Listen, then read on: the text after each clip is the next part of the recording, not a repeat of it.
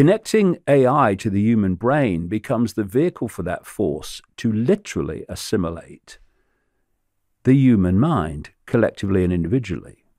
I say that's what's happening. But I'm mad, so, just go and make a cup of tea. But this is the idea, this grid. And the idea is that everything is connected to this grid. Now, if you're going to do that, this grid communication system has to cover every inch of the planet, bar none. What's the only way you can do that? From satellite. And here we have now Elon Musk. He's been on the Rogan show.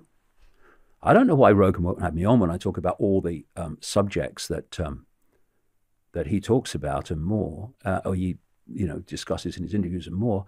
And I don't understand why RT won't have me on when I've been discussing all the stories they talk about for decades. I was interviewed by RT, very quickly, I was interviewed by RT out of nowhere. They came along and said, we want to talk to you. So I talked to them for about 2 hours. They were very nice. And they said, we're going to run it about 2 days. We're going to aim it for 2 days. It was 2.5 months ago. Never seen the light of day. So maybe it will one day. But you see what I mean?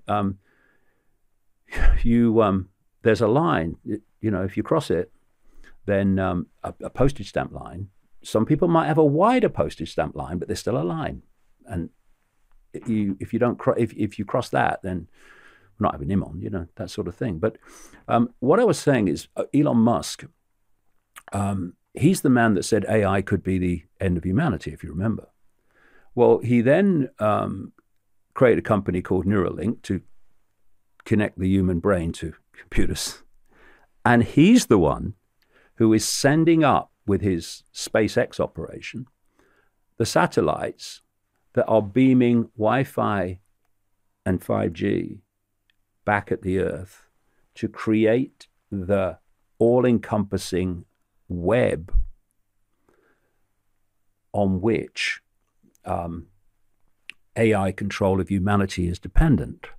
And the reason that they're rolling out 5G so fast without testing, without independent testing, and they've admitted that, they've spent no money on independent testing.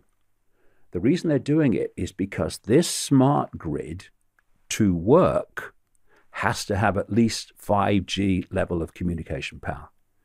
It's essential. So if you had independent research, some people have done it, not through the industry, but themselves, and found, oh my God, this is absolutely lethal. The reason they're not doing it officially is because if people knew what 5G was and what it could do, then, people, the public as a whole, they would, there would be a riot. And so they want to keep that from people so that this smart grid can happen, because without 5G or higher, and in China they're talking about 6G now, this smart grid can't work.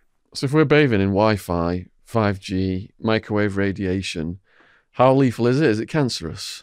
Oh, well, yes, because you see, you've got this waveform field, and if it's in a state of balance, you are mentally and, quote, physically healthy. When it's knocked out of balance, then you are ill in some way. You have a dis-ease, disharmony in the field, and that will express itself in some kind of psychological or bodily problem. And I talked earlier about the brain is constantly communicating, and the body itself and the cells and all the different expressions of the body are communicating with each other all the time, and cells are replenished through that communication system. If you've got something that is interfering with that communication system, it's going to go out of kilter. And when that happens, one thing that happens is that cell replacement goes out of kilter, and that's what we call cancer. Or cell health goes out of kilter. We call it cancer. How is it being stopped then in some areas of the country? How can people take action against this? Well, the only thing that people can do is to research information about it and then pass it on to every person they can possibly imagine. People say nothing I can do. Well, there's phone-ins on radio stations all over the country all the time. Call in. Yes, the usual idiot with a microphone might have a go at you, but so what? Someone having a go at you is more important than getting this out. Because one thing I've learned over 30 years, people cannot unhear something. It's so important. People said to me when I started coming out with all this stuff a long time ago, didn't you know people would laugh at you when you said that? And I thought, I'd work that out. But the point is, if I feel it's valid, it will eventually be shown to be so. And if I don't say it now, because what will people think about me, it will never be shown to be so because I'll never have said it. So people need to chill out about whether people will have a go at them or laugh at them. It doesn't matter. It doesn't matter. We get to a point, right? We get to a point where people are connected to AI. They have no individual thought or emotional process left. And if they had one last thought, they might think, well, yeah, it's bad, isn't it? But at least no one laughed at me, right? I mean, what does it matter? It doesn't. What matters is making people aware, not making people believe it. That's up to them. Making people aware of what's going on all around them. Because I know from my personal experience, when people are made aware of it, from this other angle of looking at things, and we're only skipping the surface here, of course, it makes so much sense of the world that the official story of the world doesn't make sense. Information, valid information is very powerful. And like I say, people can go, oh, no, my bubble won't have that. But you can't unhear it. You can't unhear it. And eventually, as things move on and things happen, it's like, that's what that bloke said. That's what that bloke said. And suddenly the bubble bursts and we're away. And David Practice is what he preaches. I said, you're all right to send me a text when you're on your way up here. Don't have a phone, mate. So right there. Now, we are just setting the table right now for the main content, which is David's book, The Trigger. So if you've been enjoying this podcast so far, we are just getting warmed up. I want to just go back before we get into the nitty-gritty of the day. And we've already talked about war, sets, creative destruction, reset, centralization of power. And this is linked deeply to the Middle East. So from post-World War II then and post-World War I, could you just give people a bit of a background on the Middle East, the Sunni, the Shias, and what what's going on there, just to set the table a bit more for what's happened here? Well, obviously the Middle East was a place where there's lots of oil, so it was always going to be focused upon because the cult, as I call it, and I'll explain more about that as we go along, which expresses itself through all countries, but expresses itself massively through what we call the West. They wanted control of that oil. But you really can't talk about the Middle East. And I have to say, you cannot talk about 9/11 without talking about Israel. And not Israel necessarily just as a country, and not Jewish people as a community, but talk about the cult that created Israel and controls Israel to this day, and has since created a vast global network of organizations operating out of Israel, including in America. You're not going to eat that, are you? Little spoonful. Stop my stomach from rumbling. What is it? It's almond butter. Cashew butter. Is it? Yeah. Oh, yeah. You don't have an allergy, do you? No. Okay. No. I have an allergy to looking at it. But... Anyway, I'm sure it's very good for you. Things that look horrible usually are. But you can't really look at the Middle East without looking at Israel and that which controls Israel. And as we'll come to, 9/11. And, there's a story which will take us through the Middle East and will take us into 9/11. And, I've been exposing for all these decades the the web, what I call the web, global web of secret societies and semi-secret organizations, which comes out and plays out through government agencies and the banking system and all that stuff. We talked about that in the last video. But there is an element of it, of the web, that is very, very significant to modern events and certainly significant to the Middle East and to 9/11. And it really started in the 17th century with a guy called Sabbatai Zevi, who claimed to be the Jewish Messiah. And he created a following that at one point, according to Jewish sources, what I'm going to say now is all from Jewish sources, because not all Jewish people think the same. That's another myth. He had a following of something like 1 million people, which in the 1600s was absolutely fantastic. Anyway, he was operating in the old Ottoman Empire, which of course included what is now Israel. And it got to the point where the Sultan running the Ottoman Empire, the Islamic Ottoman Empire, wasn't having it anymore. And he said to Zevi, you convert or there's trouble, basically. So Zevi converted. And a lot of other people converted with him, and they became known as Donma or Donme, which is a word meaning to turn.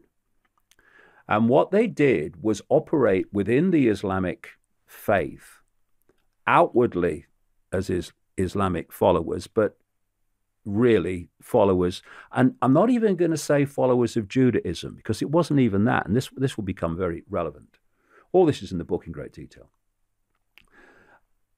Because what this cult did, and it was an esoteric, what we would call satanic cult, basically, is it inverted Judaism completely. Just like Satanism inverts Christianity and inverts everything. It's the same thing, just different names.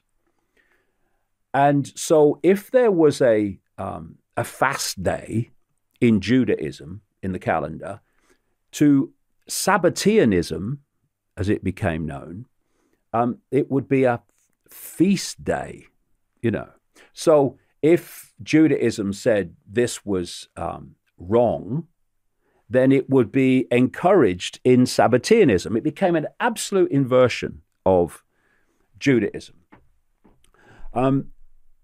Zevi declared himself the Jewish Messiah, and then died. And then in the next century, along came a guy called Jacob Frank.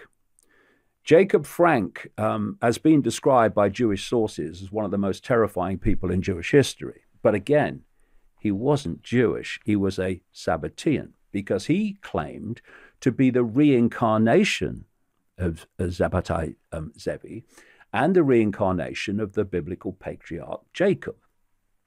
And he took Sabbateanism into new depths of depravity and inversion, and the movement became known as Sabbatean Frankism.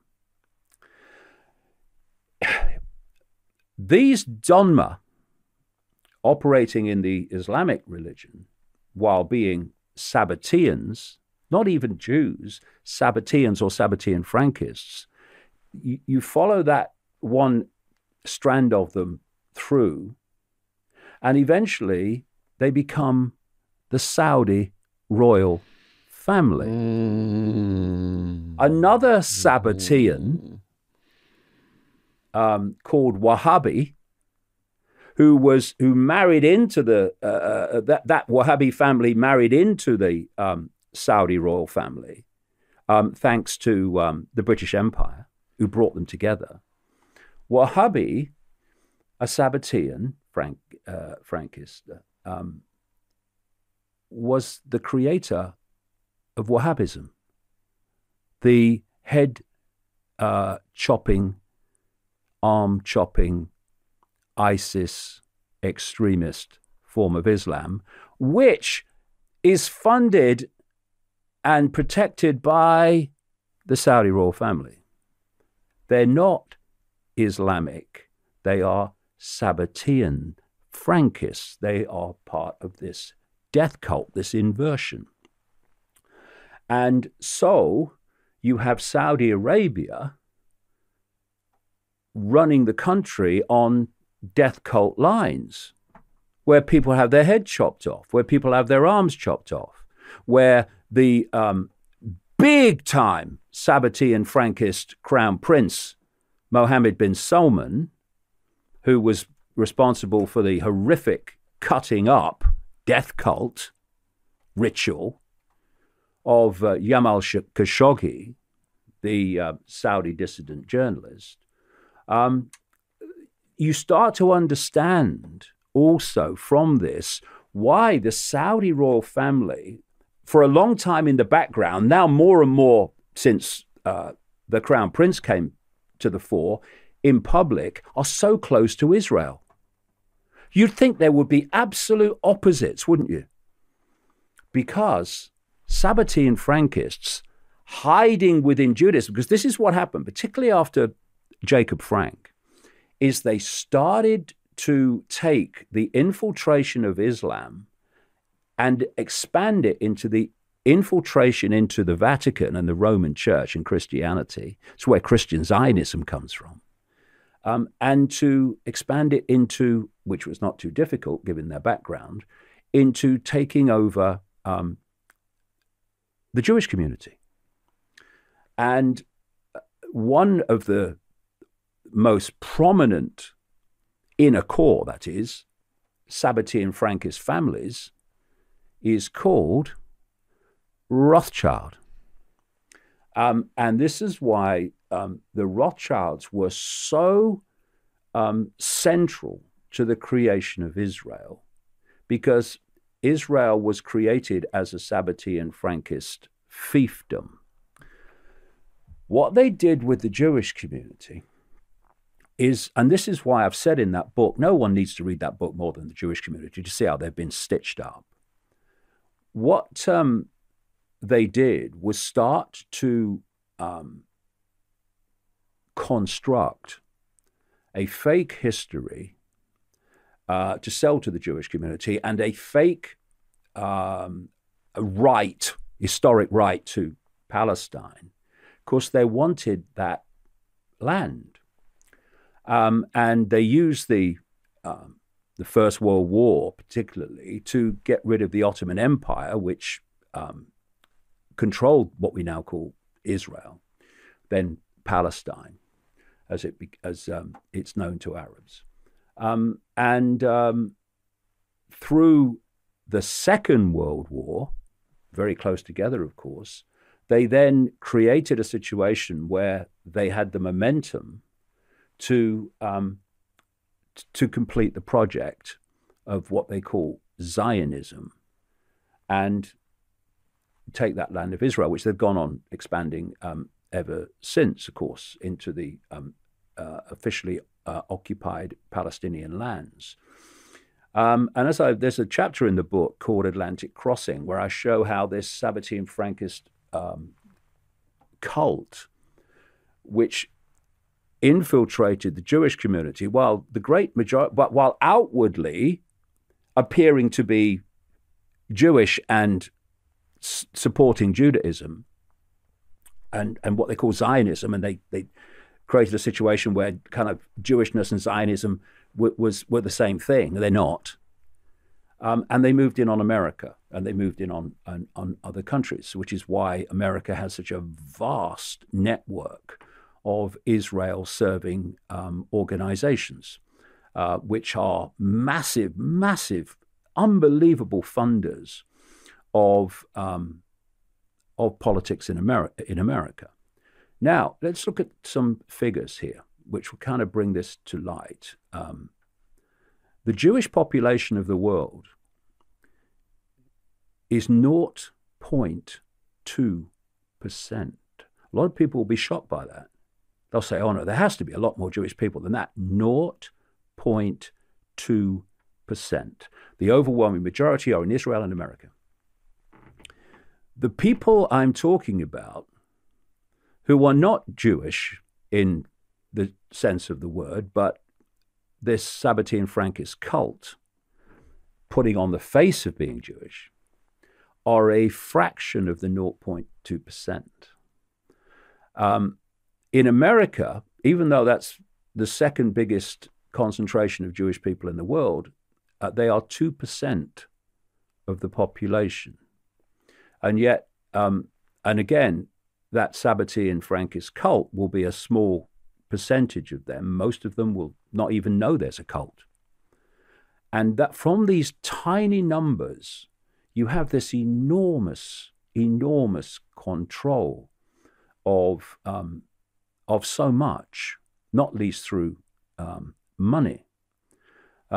And when you follow that Atlantic crossing through, you see that this cult operating both out of Israel and within the United States was actually the central player in 9/11 and not 19 Arab hijackers who couldn't fly one-engine Cessnas. Before we get to that then, how does the cult fit in with Sunni versus Shia? Well, if you look at religion, and this cult, I'm talking about this aspect, Sabbatean Frankism, which came after the 1600s and has become a real major player in this web. But the web goes back further than that. And religion, again, we were talking earlier about perception. The idea is to control perception. So now they want to go and do it with the end game of technology and AI. But for a long time, and still today in vast numbers, one of their greatest forms of perception control is religion. I mean, you look at where do most Muslims come from? Muslim families. Where do most Jewish followers of Judaism come from? Jewish families. Where do most Christians come from? Christian families. Because from the moment they were born, it was basically all they ever heard, and so it became their reality. But if you also follow religions, see, it's not just controlling perception. You must keep the target population in conflict and at war with itself. Divide and rule, because while the target population is at war with itself, they are not seeing who's controlling all sides with the same hands on the strings. So you look at religion and you see the creation of a religion, and then you see the religion divided. Christianity went from Catholicism into the Protestant version and many other versions now. And you had the Sunni Shia division in Islam, and you've seen divisions in all these other religions. So you create a religion which is a belief system. And what is it? It's a postage stamp. It says, you will believe this, and if you go outside of this postage stamp bubble, then you're a blasphemer.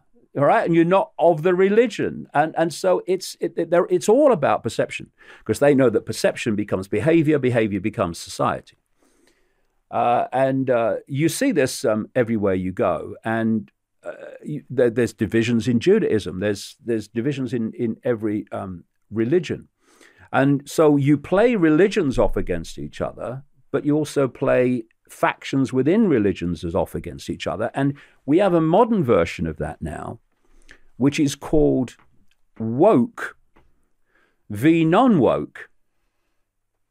Woke, I love it. Obviously, they're not teaching grammar very well in the schools these days. I'm woke. I'll try being awake, mate. It's much better. And what they've done with Trump, just a very quick aside, they wanted Trump in because they wanted a figure through which they could divide America. Trump is a figure, and when you read books by Marxist manipulators, they'll tell you there's a guy called Alinsky in America, out of Chicago, who people like Clinton and Nancy Pelosi were kind of followers of, and he talked about the fact that when you basically want to divide a society, don't go for kind of grey, faceless corporations. Pick an individual, focus it all on an individual, make everything his fault, her fault. And that's what they've done with Trump. They brought him up so he can become this divisive figure. And what's happened is the Democratic Party has been driven further that way as a result of Trump. And they've created, if not physical, then certainly verbal civil war in America. This is how it's done. So dividing religions into factions is just par for the course. Dividing politics into factions, it's just the way they work. They want us divided so that we won't come together in unity and see what the game really is, and in the unity that it can be dealt with. Divide and conquer, that has been used and applied for centuries. And it's still, like David's described, still strongly used today.